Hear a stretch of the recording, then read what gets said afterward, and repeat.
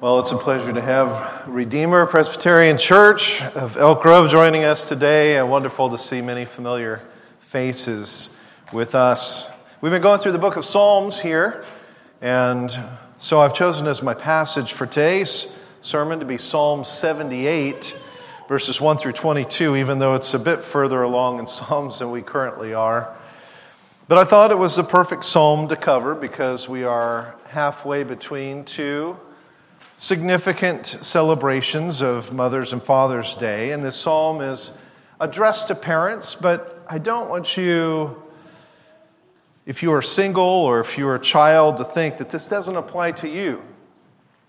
Because we all have our role to play here in this psalm. And I'm going to read through verses 1 through 8 to start. And as we do here, if you wouldn't mind standing as we acknowledge that this is God's holy and inspired word.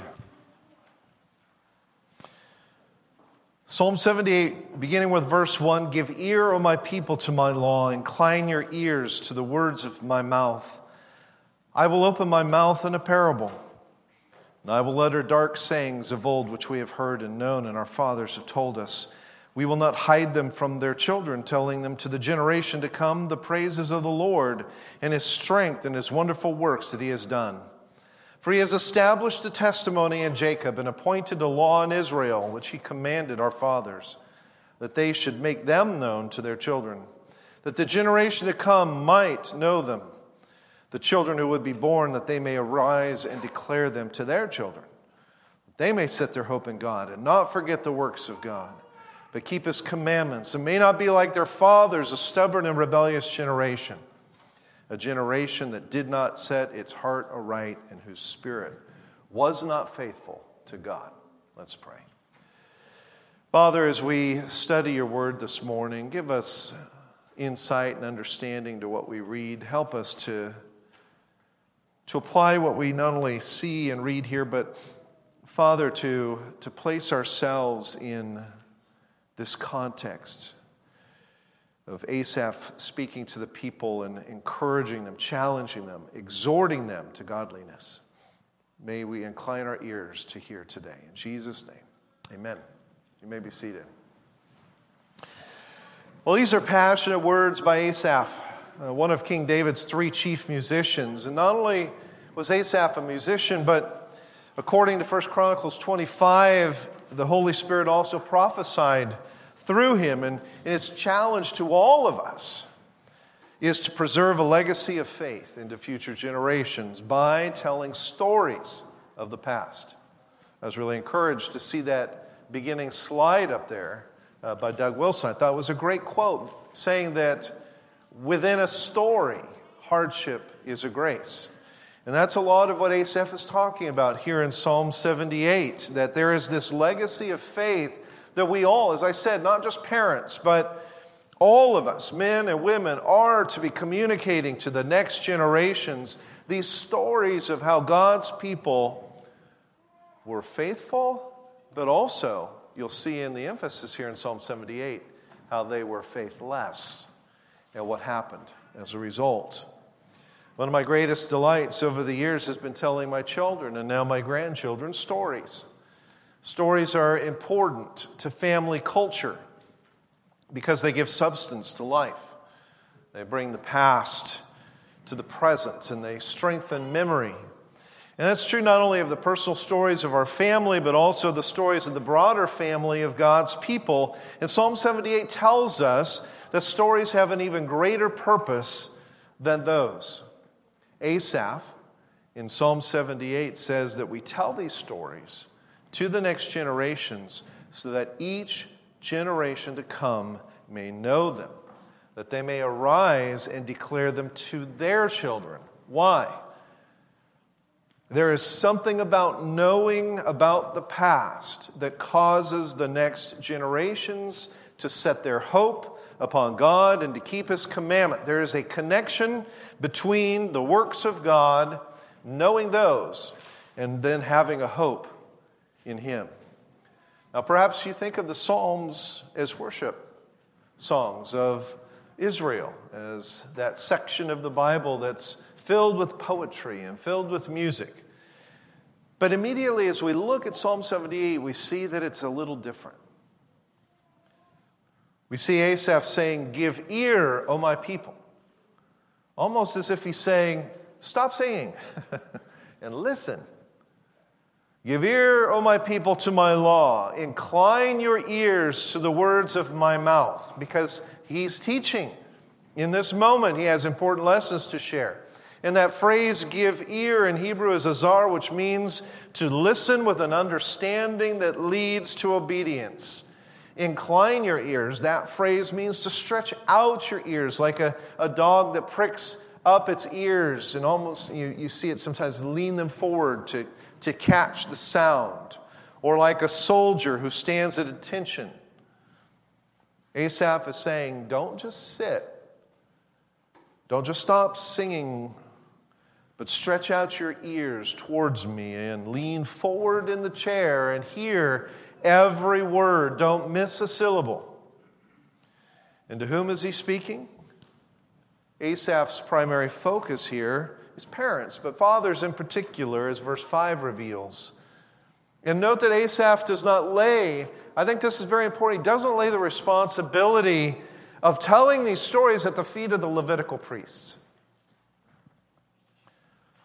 Those were the people who held the position of spiritual leader and pastors of the people. Those would have been in today's churches the pastors and the Sunday school teachers and more.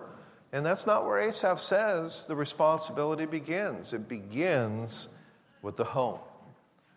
John Knox, the 16th century father of Presbyterianism, said in a letter to refugees in Geneva, "Fathers, you are bishops and you are kings. Your wife, children, servants, and family are your bishopric, and it shall be required of you to carefully and diligently instruct them in God's true knowledge, to plant virtue in them, and to repress vice." In Job 1, 4-5, we read, "And his sons would go and feast in their homes, their houses, each on his appointed day, and would send and invite their 3 sisters to eat and drink with them. So it was, when the days of feasting had run their course, that Job would send and sanctify them, and he would rise early in the morning and offer burnt offerings according to the number of them all. For Job said, it may be that my sons have sinned and cursed God in their hearts. Thus Job did regularly."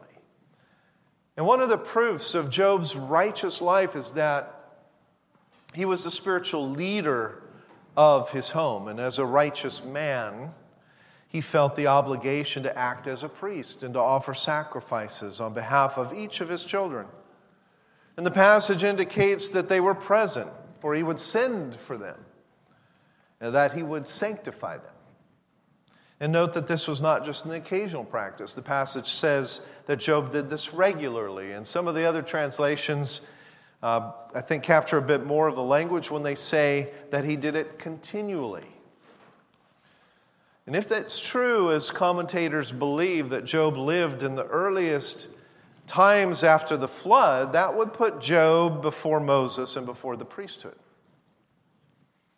So you can see that the very first worshiping community was the family. And the very first corporate worship was family worship.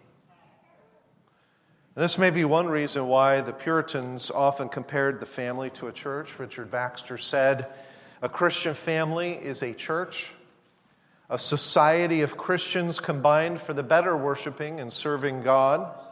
William Perkins agreed, arguing these families wherein this service of God is performed are, as it were, little churches, yea, even a type of paradise upon earth. Is that how you see your family? Is that how you see your marriage? We are to bring God's word into our home on a continual basis, and that's what God told Abraham, what he told Moses, and what we hear in Psalm 78. God's law, the story of his people, the history are all to be the subject of conversation both inside and outside the home from the beginning of the day to the end of the day. And the point is that your daily lives must be saturated with the remembrance and the celebration that you belong to your covenant king and that everything you do serves His purposes. Just as a challenge to you, just to think about right at this moment. How well does your family, do you as a wife, or you as a husband, do you as children, how well do you know the stories of the Bible? And I'm not just talking about Noah and the ark. I'm not talking about Moses and the plagues. I'm talking about all the stories, especially the ones that show failure. I'll bet we don't know those as well. And perhaps nowhere is the importance of telling these stories seen with greater importance than here in Psalm 78. Now, the Holy Spirit expects that we, as Asaph told his audience, to listen carefully and incline their ears. The Holy Spirit expects that we would listen carefully and appropriately respond to these words. And that's emphasized even more in those next verses there. You can see them. I will open my mouth in a parable and utter dark sayings, he says, of old, which we have heard and known and our fathers have told us. Now, single men, single women, you have a part to play in this great teaching of the stories of the past. Not only can you mentor those younger than you, but you can learn from them yourselves. You can encourage parents to teach them to their children. Paul states in 1 Corinthians 4 that we can have multiple fathers in the faith. And I believe that applies for multiple fathers and mothers and brothers and sisters. So if you're single, don't think that you're exempted from what Asaph is saying here. And children, you're the ones that are to be hearing the stories in the first place. You represent the next generation. So pay attention to what Asaph shares as examples and learn from them. Now, parables are common sayings or stories that have a profound teaching that is understood only by those that are taught by God. And the parables in Psalm 78, these are stories. These are common stories, likely ones that actually the people would have known. I think they knew their Bibles even better than we do. But Asaph says that they contain deep truths. And he says that they're dark sayings, and by dark he means obscure or difficult sayings, which means an even greater need for us to pay attention, to ask the Lord to give us insight into what these stories mean. They're also dark stories because they tell of Israel's failures. And sometimes, as I said at the beginning, this is some of the most important types of stories for us to tell. The next generation needs to know that their ancestors lost perspective.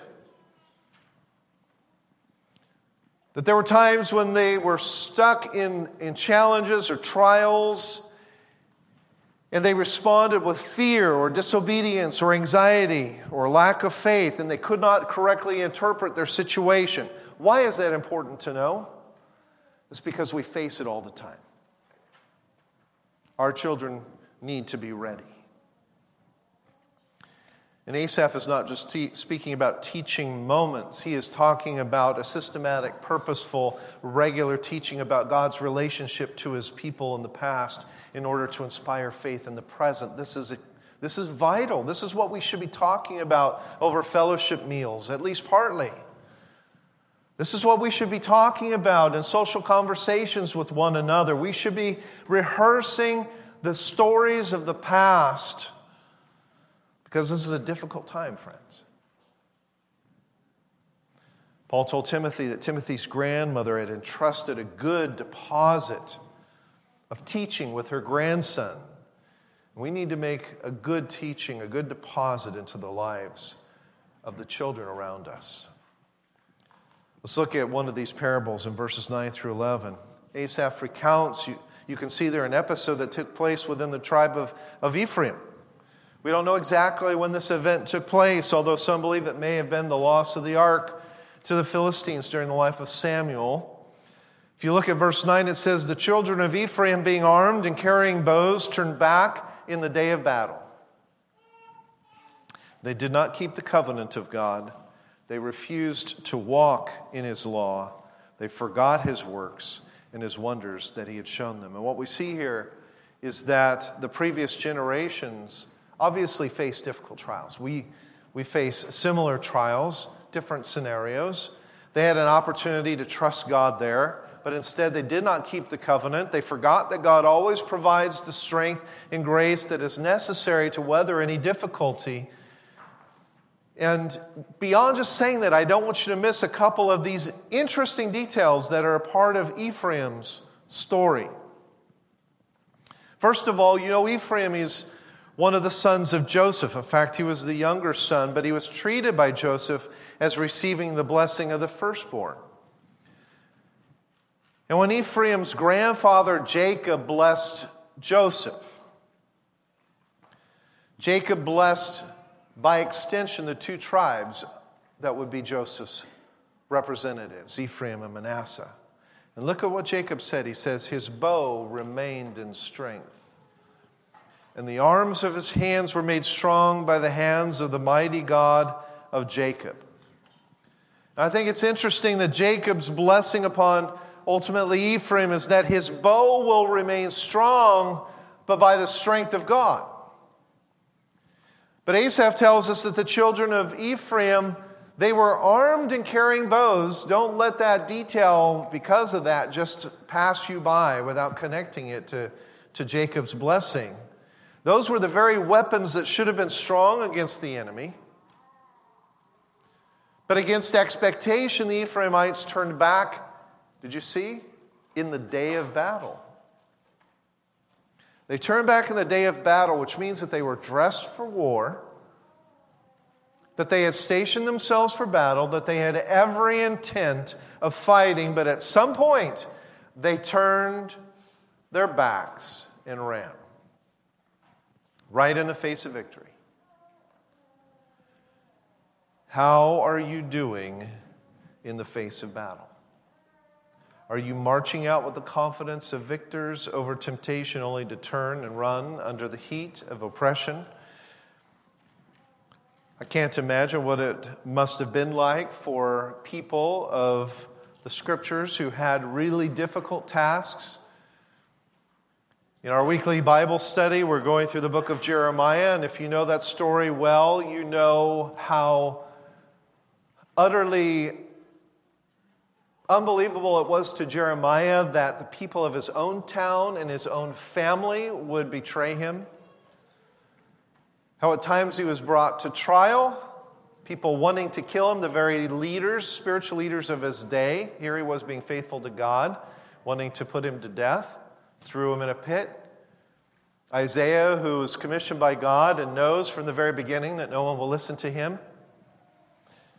Moses telling the Pharaoh to let him take the Israelites out of Egypt. Right? Elijah by himself before 400 prophets of Baal. The Apostle Paul. How do we face the battle? How did they face the battle? How do we not run? Well, that's the importance of telling the story. We have to understand why the Ephraimites ran. And they ran because they lost perspective and they forgot the way that God works. They forgot their stories of the past. And therefore they couldn't correctly interpret their situation. The Ephraimites, they were to remember the faithfulness of their covenant in God. They were supposed to remember that He gives strength to His people, especially in situations that seem impossible. Especially when the odds are overwhelming. That's one of the most common themes in the Bible. God working through His people in a way that the world considers foolishness, but what the Lord considers strength. True power paradoxically found in weakness. Paul tells us in 1 Corinthians chapter 1 that the word of the cross is foolishness, it's folly to those who are perishing, but to us who are being saved is the power of God, because Jews demand signs, Greeks seek wisdom. You know, people want to see miracles, they want to be intellectually persuaded and proved these concepts, but we preach Christ crucified. That's none of the above in their minds. which instead is a stumbling block to the Jews, and it's folly to the Gentiles. But to those who are called, both Jew and Greek, Christ is the power of God and the wisdom of God. And the world today is no different. The world today is no different than Paul's time. People still seek after miracles. They still seek after worldly wisdom. But Paul says that the foolishness of God is greater than that foolishness of men.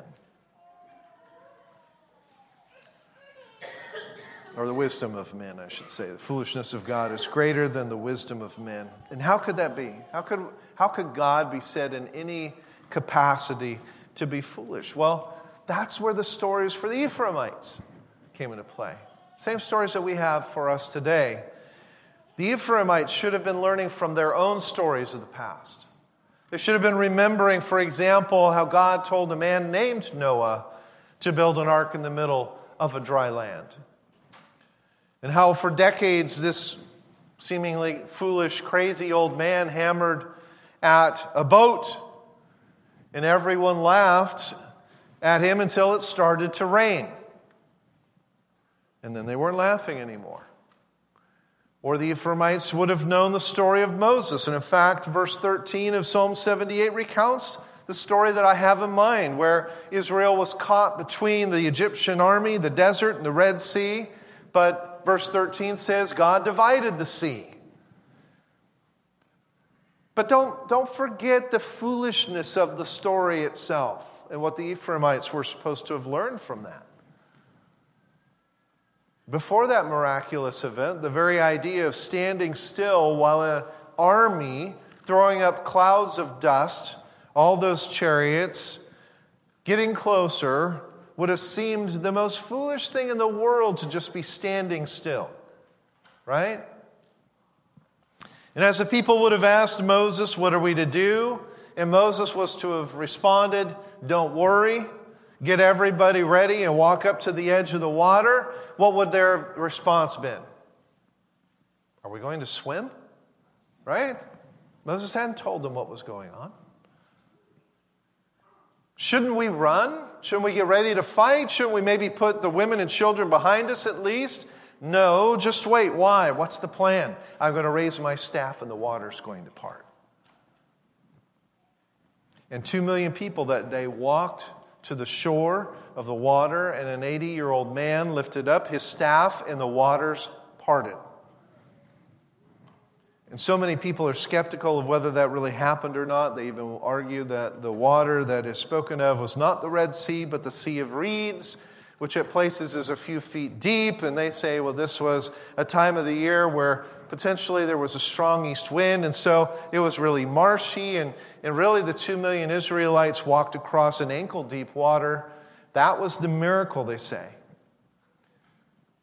And people who argue like that in their attempt to reject the supernatural actually give us a far greater miracle than we ever asked, because according to them, the entire Egyptian army drowned in 6 inches of water.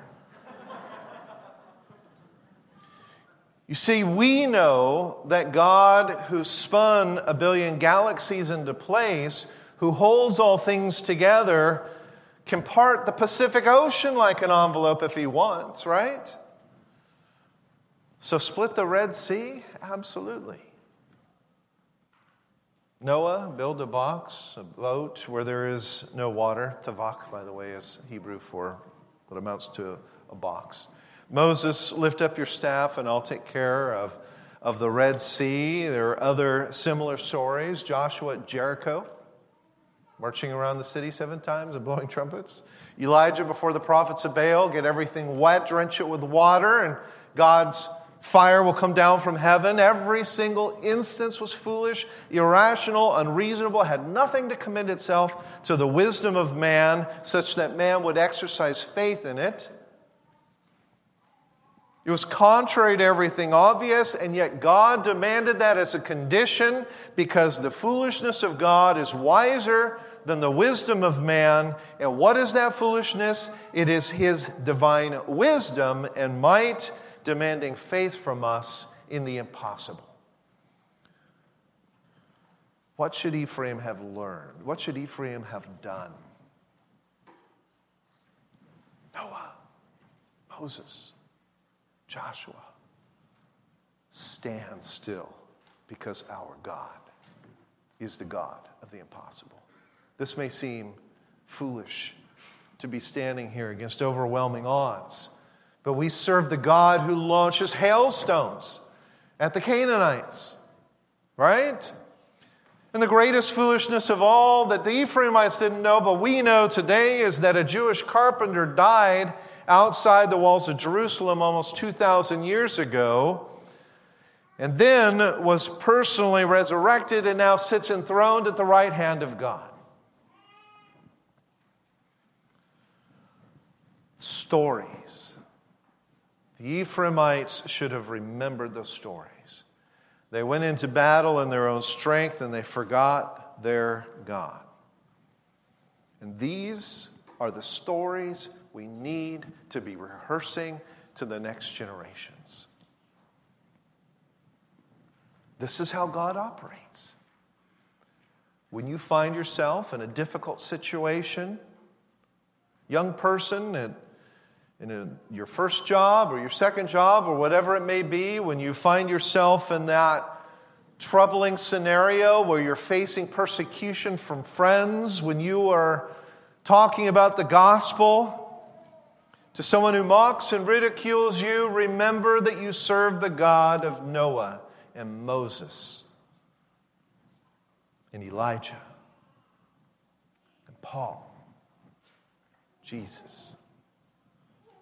You are warriors called to fight the great war to expand God's kingdom, and God will have you face impossible situations so that you will not get the glory through your own strength. But so that every time that instead of the Ephraimites turning and running, every time that you stand, you will be strengthened in your own faith and you will give glory to your God who enabled you to stand in the day of trouble. Skip down to verse 17. Learn another pattern of the previous generations. It says, they sinned even more against him by rebelling against the Most High in the wilderness. And they tested God in their heart by asking for the food of their fancy. Yes, they spoke against God and said, can God prepare a table in the wilderness? Well, the story of the Israelites in the desert reveals a second common theme in the Old Testament. It's that people consistently test God by desiring the things of the flesh rather than the things above. Do you see this happening in your own life or in the lives of your children? What do you most desire? What do they most desire? Do they desire Christ and His benefits above all else, or are their hearts captive? Are you telling your children of the one who is the very meaning of life? Are you telling yourselves? Are you telling each other? Is the good news of Christ a significant part? Can every day your family say that they have heard the gospel, that they have been reminded that God is their King and Lord, been directed to their need for a Savior, been told in some capacity about Christ's great love and provision? Singles, are you encouraging your peers and those younger than you in these things? Many of us, we know the lure of the flesh. We know how easily we are drawn away by our desires. And the typical response, especially with parents, is to remove things. Remove godless friends, remove music, remove television, remove everything that we think is bad, as might be an enticement. And I'm not suggesting that you don't remove things. What I am suggesting is that you replace them with things that are better. And so to do that, you have to be telling these stories. You have to be explaining why they are sacrificing these desires and activities and what makes these things that you offer in their place to be better things. Because I'll tell this to you parents, if your children know only of sacrifice without the reason why, they will simply think, and I've said this to our home church here, At CVP, many times, they will simply think that their sacrifice is because they grew up in a strict home. They'll talk about how they can't wait to grow up to be adults so that they can make up their own rules and enjoy their own privileges. And so, as parents, you need to make sure that you go the rest of the way and replace their sacrifice with something better, with true joy. You need to explain using the Scriptures that God's precepts are better than life. That we are people with a purpose, not just guided by the pattern of eating and sleeping and working, but we are pilgrims in this world looking forward to a prize that lies before us, the hope of a better place. And it's the same lesson that God was trying to teach the Israelites. Man does not live by bread alone. Man does not live by bread alone. That same lesson over and over and over again. Stop thinking with your fleshly mind on food and on material things. It's easy to trust God when He's in the midst of parting the Red Sea, nor taking the lives of Egyptian firstborn. It's not as easy to trust God when you've been walking for a week in the desert and your mind starts dwelling upon all the pleasant things you used to eat that you've given up. And pretty soon you forget about the slavery that was associated with those desires. It's very easy to have only the short-term memory. We forget slavery of the past. Stories. Lessons.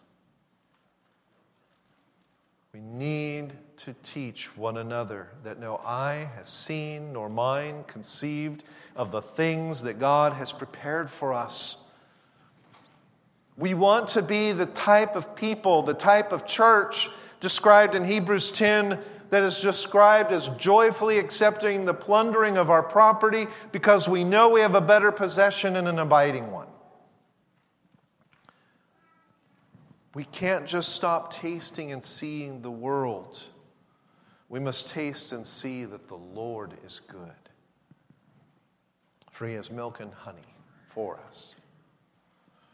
That's why Asaph cries out in an earlier psalm, in Psalm 73, "Whom have I in heaven but you?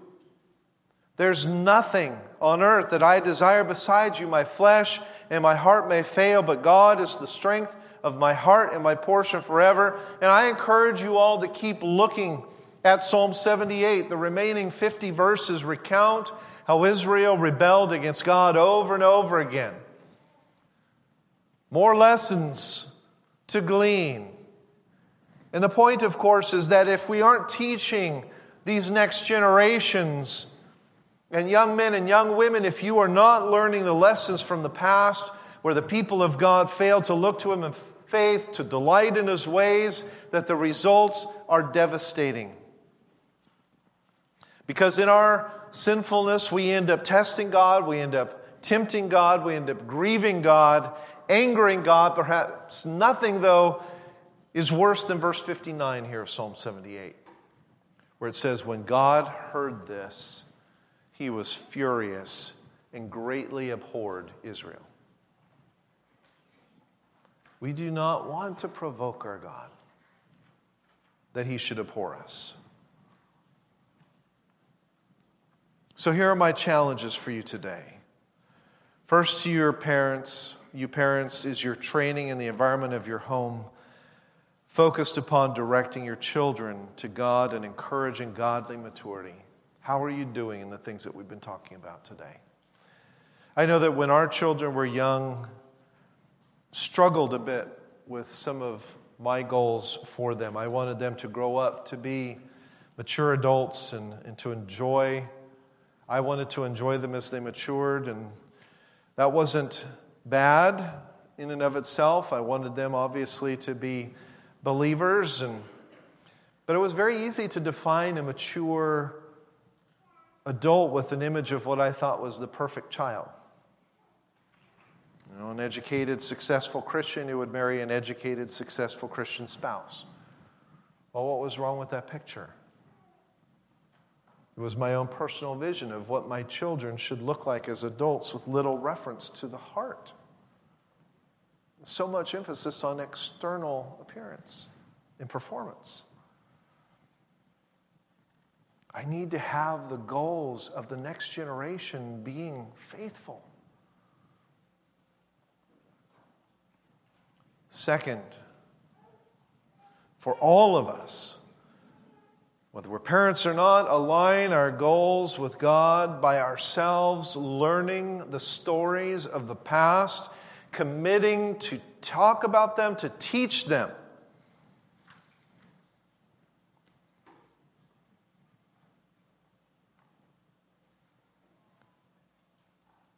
Third, we must all take this commission by Asaph seriously. That's why he starts with telling us to stop and listen carefully. We don't want to see the legacy of our faith go the way of those that we see in the book of Judges. In other words, this third application is we need to have a multi-generational vision. It isn't just about getting through COVID. It's not just about thinking about what does it look like in hyperinflation or in the midst of a European war. It's not just about living day to day and we need to buy some wheat because the price of wheat's going to go up 10 times because the Ukrainians, we can easily fall into that pattern of thinking where it's just this tunnel vision of day by day. We don't think about 5 years from now or 10 years from now, much less 100 years from now. But friends, we must be multi-generational in our scope. This is a critical time in human history. So do you know your Bibles well? If I started calling out story titles, Jeremiah against the false prophet Uriah and the people of Anathoth, what's that story? Gideon and the threshing floor, the apostles and Simon Magus. Would you know those stories? Would you know what they are about? Would you know the lessons learned? Would you be prepared to share them with someone else? Let's break the patterns. Asaph says, let's stop this.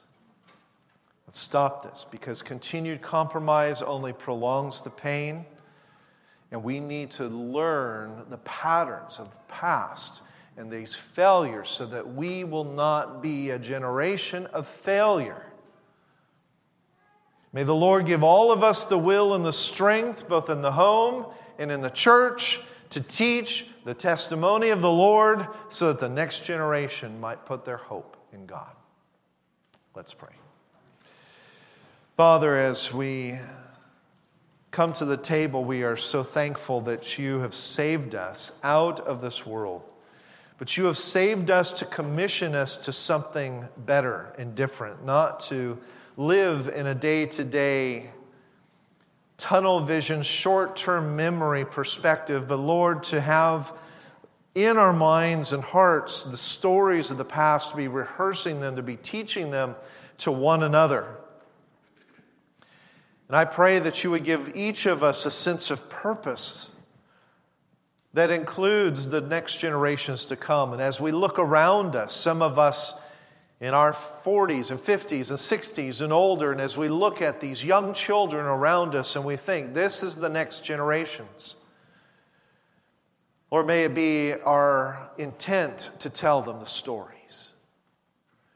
Not just the stories of the immediate past, but the stories that go all the way back to Adam and Eve and all the great things that you've done amongst your people, including all the ways that your people have been faithless.